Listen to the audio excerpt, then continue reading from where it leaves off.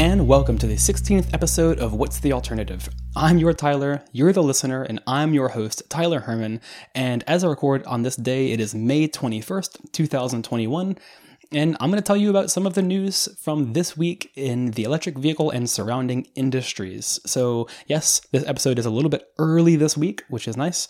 Wanted Sunday off, so figured I'd go ahead and get on it today.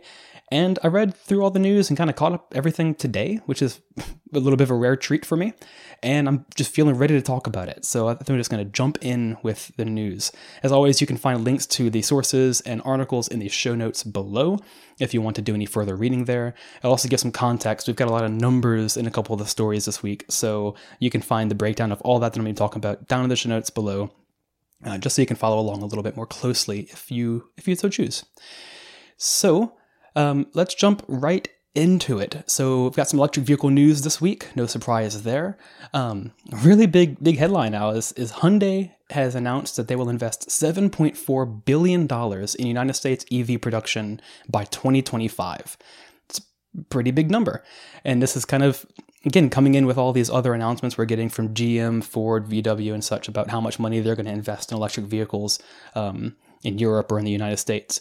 And another big one from Hyundai. So this is not just Hyundai themselves. This is the Hyundai Motor Group, this is called. So this includes Kia.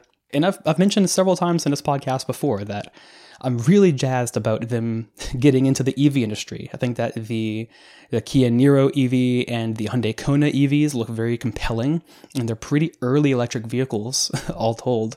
Have been out for a couple years now, and they look pretty great.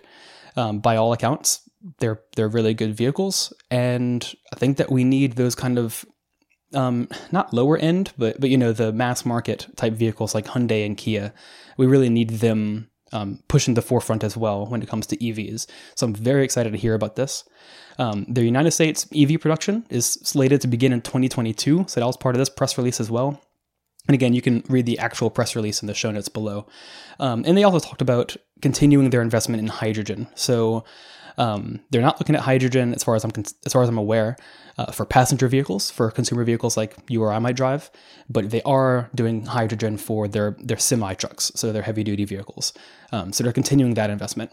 I think that if hydrogen is going to play any role in transportation in the next 2 or 3 decades, it's going to be in heavy duty. It's where it makes the most sense. It's where batteries have a difficult time because of just pure energy density.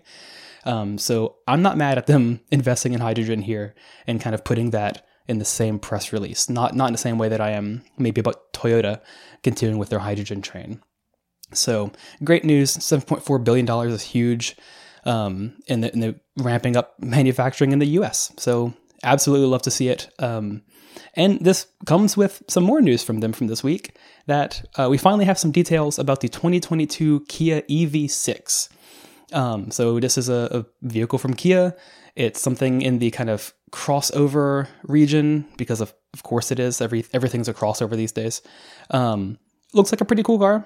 I'm not going to go through many of the details here. You're welcome to look at it, look at the article and kind of read through it in the show notes. The details they're there.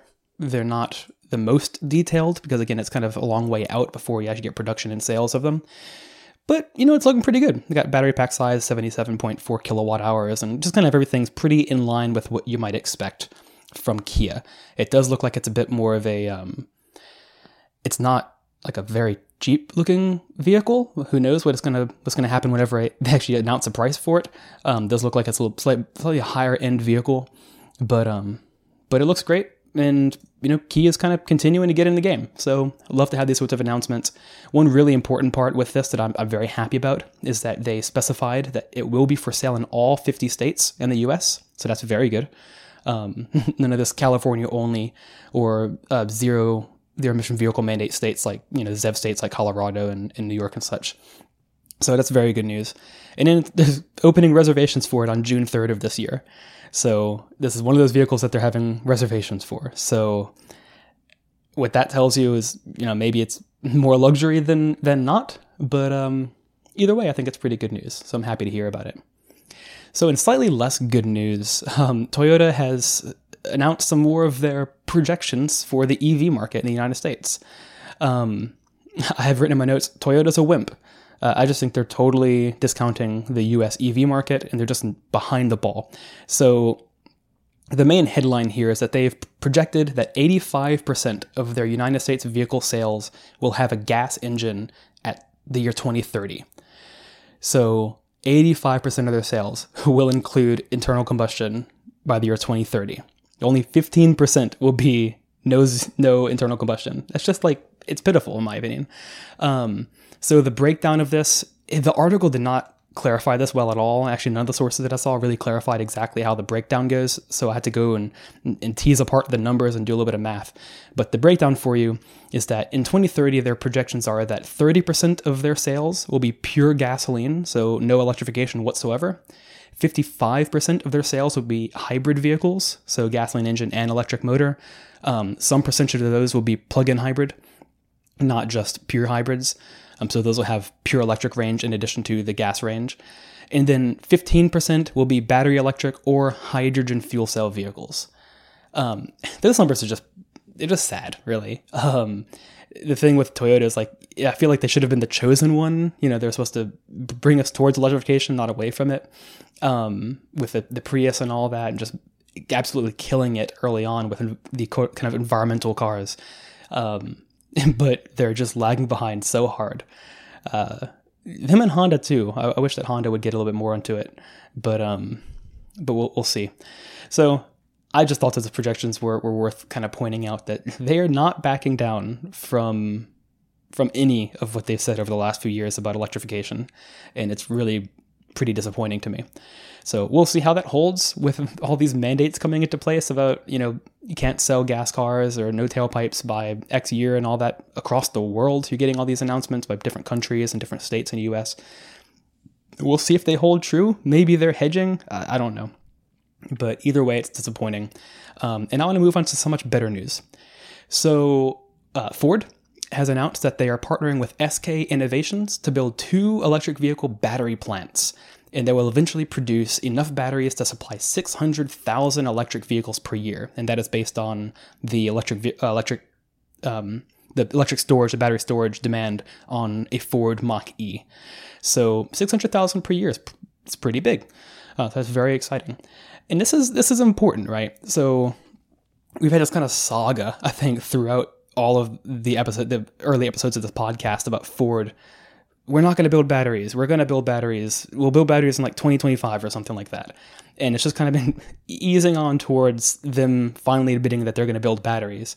And now we finally have this announcement that they're going to do it.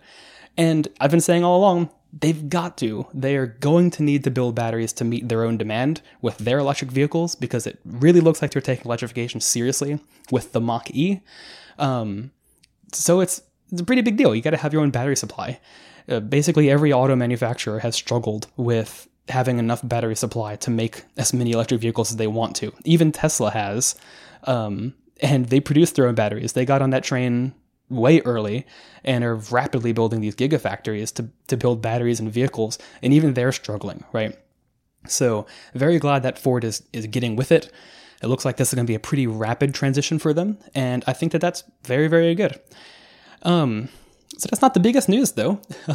Ford has finally announced their F-150 Lightning, so the fully electric Ford F-150. We've got details. They did a whole live stream for it. It was awesome. It's like a 30-minute live stream. I highly encourage you to watch it.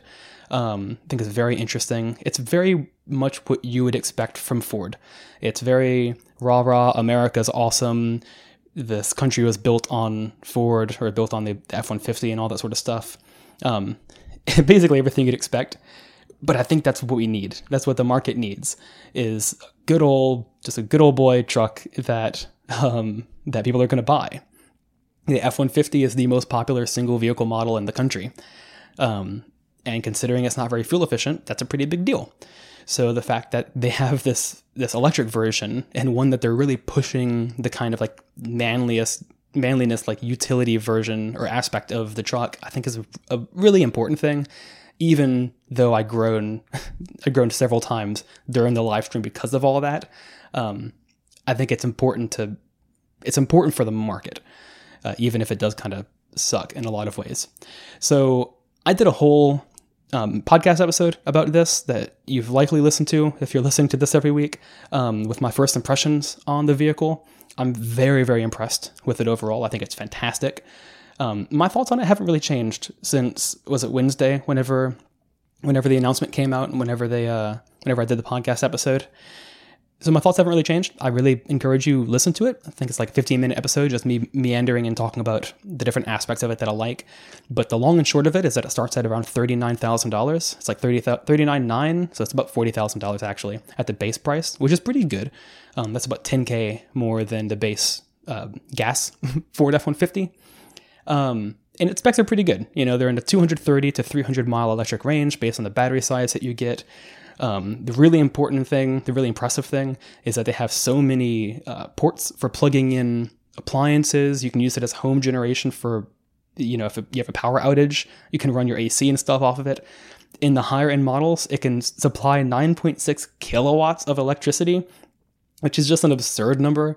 I encourage you, if you have a home generator for power outages, look at the wattage on that and see what it is. It's probably in the 3,000 to 4,000, 5,000 region watts. And this is 9.6 kilowatts. So it's pretty absurd and really, really impressive. With a really big battery like that, you know, they were talking about you can go off grid for days if you have to.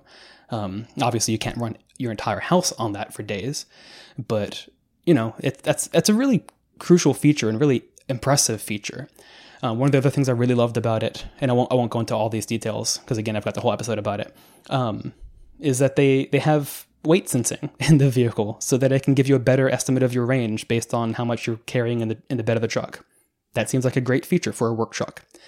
They're doing fleet pricing, so this is something that Tesla famously doesn't do. They don't offer a lower price for fleets to use their vehicles, and I work with fleets for a living. That's a big turnoff for these fleets. That's really big turnoff. It doesn't work for them.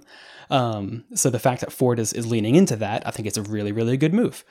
And then the frunk is freaking huge. It can hold 400 pounds and has a 400 liter volume, which why they use liters there is beyond me.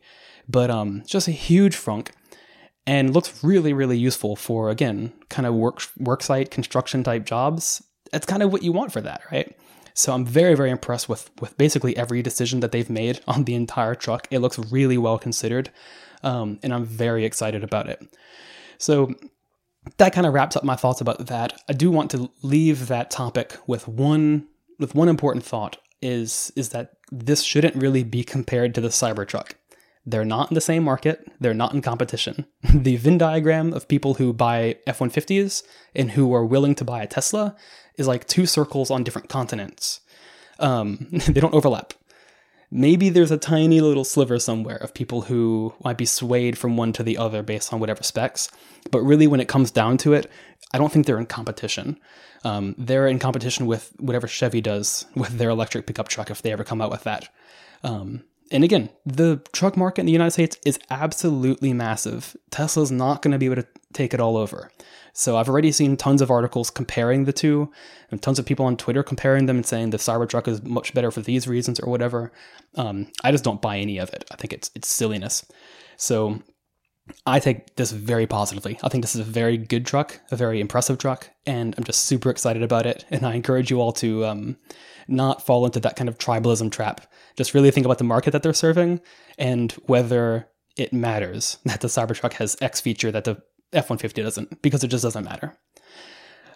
So, off that soapbox, moving on to the next topic, and on to another soapbox, actually. We have one thing in the realm of energy today, and it is that there's another announcement about Bitcoin miners doing weird things with power generation. So this is a really interesting story. I definitely encourage you to look at the article in the show notes. It kind of does a much deeper dive than I'm going to on this, and it's quite interesting.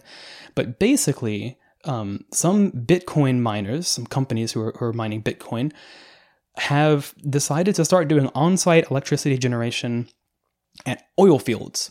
So several oil fields, this is actually a really big problem. Oil fields will have issues where you get a bunch of natural gas venting, and the natural gas isn't what they're drilling for. They're drilling for something else, and that natural gas is basically a waste product. They're not it's not enough is coming out for them to justify building a pipeline, like economically speaking, and sell it. So they just kind of let it leak. Now, there are regulations around this, so they actually have to flare it. They have to burn it to take that methane and turn it into CO2, so that reduces the global warming potential of the gas. But they're just flaring. It's a really big problem. They get a lot of natural gas flared across the country for these reasons.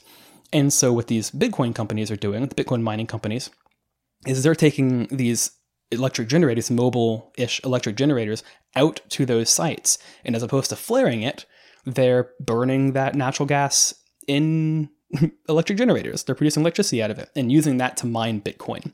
And they're taking advantage of very, very cheap rates for this gas. In some situations, the companies just aren't charging the miners at all. They're taking this burden out of the oil drilling companies' hands, so they don't really care about it. Sometimes they charge them a really low fee for the gas. And this is just really interesting to me. I'm not generally in favor of it because we just shouldn't be flaring that gas. Like, we should just stop flaring it and then we wouldn't have this issue. However, it's not the worst thing necessarily. It does support Bitcoin, which I don't really love in general for the environmental environmental reasons that I've discussed a few times in this podcast. It's just a really interesting story. In general, not a huge fan of it because we shouldn't be flaring that gas in the first place. But it's just something I hadn't even considered. So it's very, very, very interesting. I do have, actually, this is a surprise story that I was told about very recently. We have another situation where Bitcoin miners are revitalizing a fossil-fueled power plant. So, of course they are. I talked about this last episode, or maybe the episode before, about the power plant in New York that was converted from coal to natural gas. It had already been retired for a few years, and these Bitcoin miners revitalized it and then converted it to use natural gas, and now they're mining Bitcoin with it.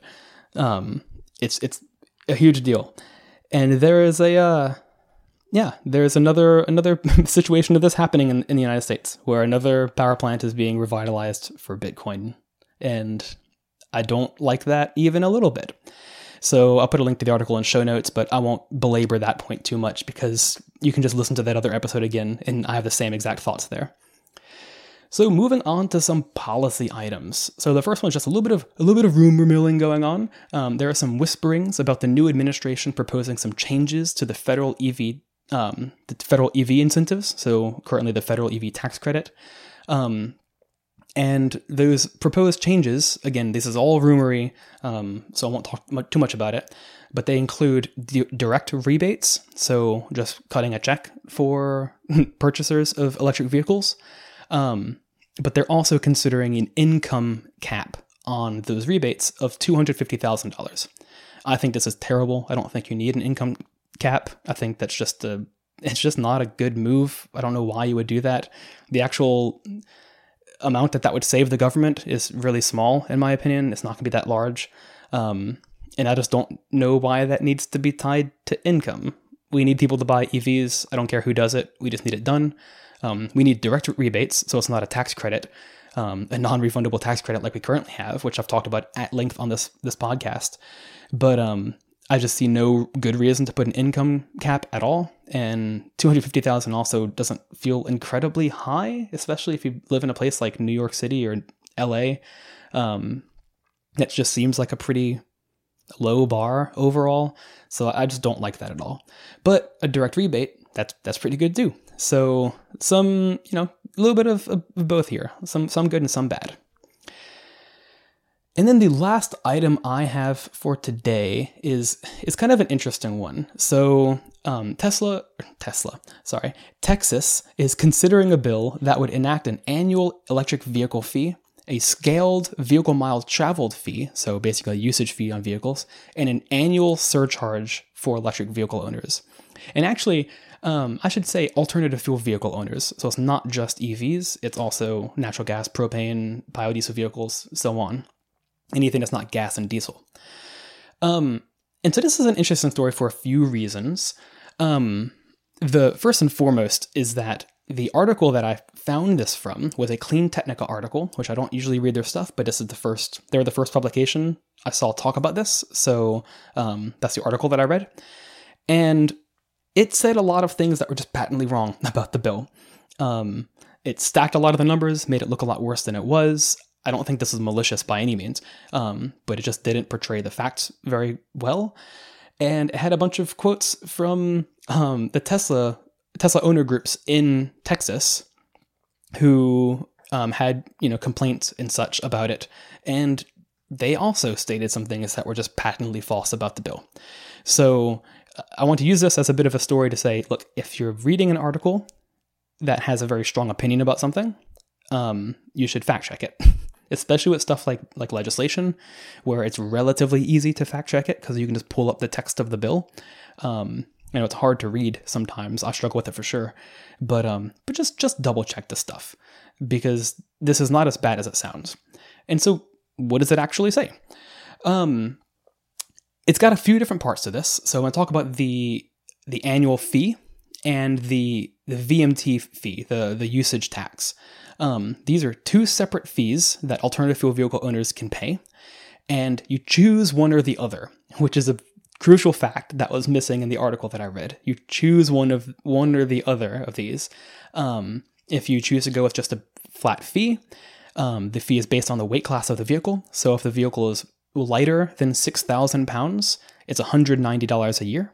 And if it's heavier than 6,000 pounds, it's $240 per year. So those are the numbers there. We'll talk about how that compares in a minute. The scaled vehicle miles traveled fee is based on the number of miles you drive per year. So you can read the actual scaling in the bill itself. I've got the section and the link to it in the show notes for you, so you can just go directly to it. So the fee can be taken instead of the annual fee. And the fee starts at $30 per year for vehicles traveling 30 miles or less. And then every 3,000 miles past that, it increases by $40 per year. And it maxes out at $190. Yeah, $190 per year if you drive 12,000 miles or more. So this actually seems like a pretty good way to do it to me. You have a cap on it, and then you kind of do the fee kind of graduated along based on the miles traveled. That seems fairly reasonable to me, and it's based on weight class as well. So I gave the weight class for the 6,000 pounds or less, but there is the other weight class as well, and it has a slightly different fee schedule, is what I'll call it. And again, you can read about that in the show notes if you're interested. Now, these are for alternative fuel vehicles in general, so natural gas, propane, that sort of stuff, and electric vehicles. The numbers I just gave do not include plug-in hybrid electric vehicles. Those are taxed separately, and they have a similar fee schedule that is, again, just less money because plug-in hybrids also use gas, so they pay a gas tax. And then there is a third fee included in this bill, and again, this is not passed yet, but there's a third fee included in this bill, which is just a $10 annual surcharge that will fund a new charging infrastructure advisory council that they want to set up to basically figure out how to do public electric vehicle charging. So that $10 goes directly to that project that they want to undergo. So that seems, I guess, pretty reasonable. And so that's the state of it. There are those three different fees. You choose one of the first two, and then you get this $10 extra fee for electric vehicle charging. It's pretty okay, right? If you stack them, like the article implied, it comes out to like $400 a year, which is terrible. That's very high. And in comparing this to a gas tax, the current gas tax in Texas, if you include the state tax and the federal tax, comes out to 38 cents per gallon. If you assume a 30 mile per gallon vehicle, and then do the 12,400 miles per year, which is around the U.S. average annual mileage, you come up to just over $150 per year.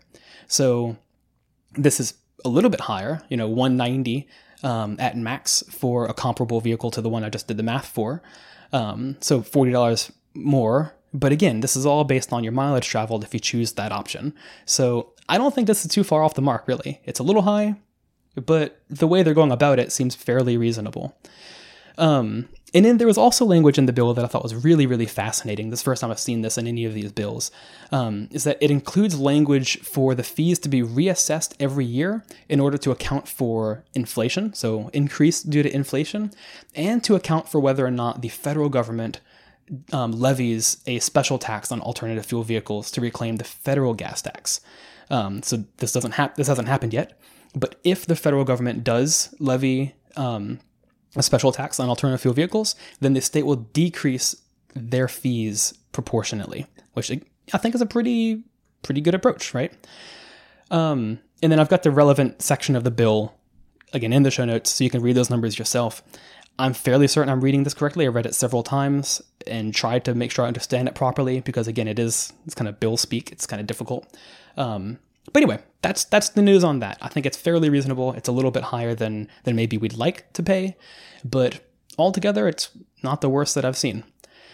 So that was the last news item I had for you today. So, as always, like I've mentioned several times in this episode, you can find links to all the articles and sources in the show notes. I do encourage you to go read if you're interested in any of that. You can find me on Twitter at ArchdukeTyler. If you have any feedback, good, negative, otherwise. I don't think that I'll do too many of the quick response vehicles the quick reaction episodes like I did this week for the Ford, but I thought that was just a really special situation that I think warranted its own episode. So if you enjoyed that, please let me know that as well, because if that's the sort of thing that y'all find value in, then maybe I'll do it for other similar announcements as they come out. So that's all I've got for you today. I'll see you next week, or maybe I'll have another surprise episode in the middle of next week. Probably not. When you inevitably listen again, because let's be honest, what's the alternative?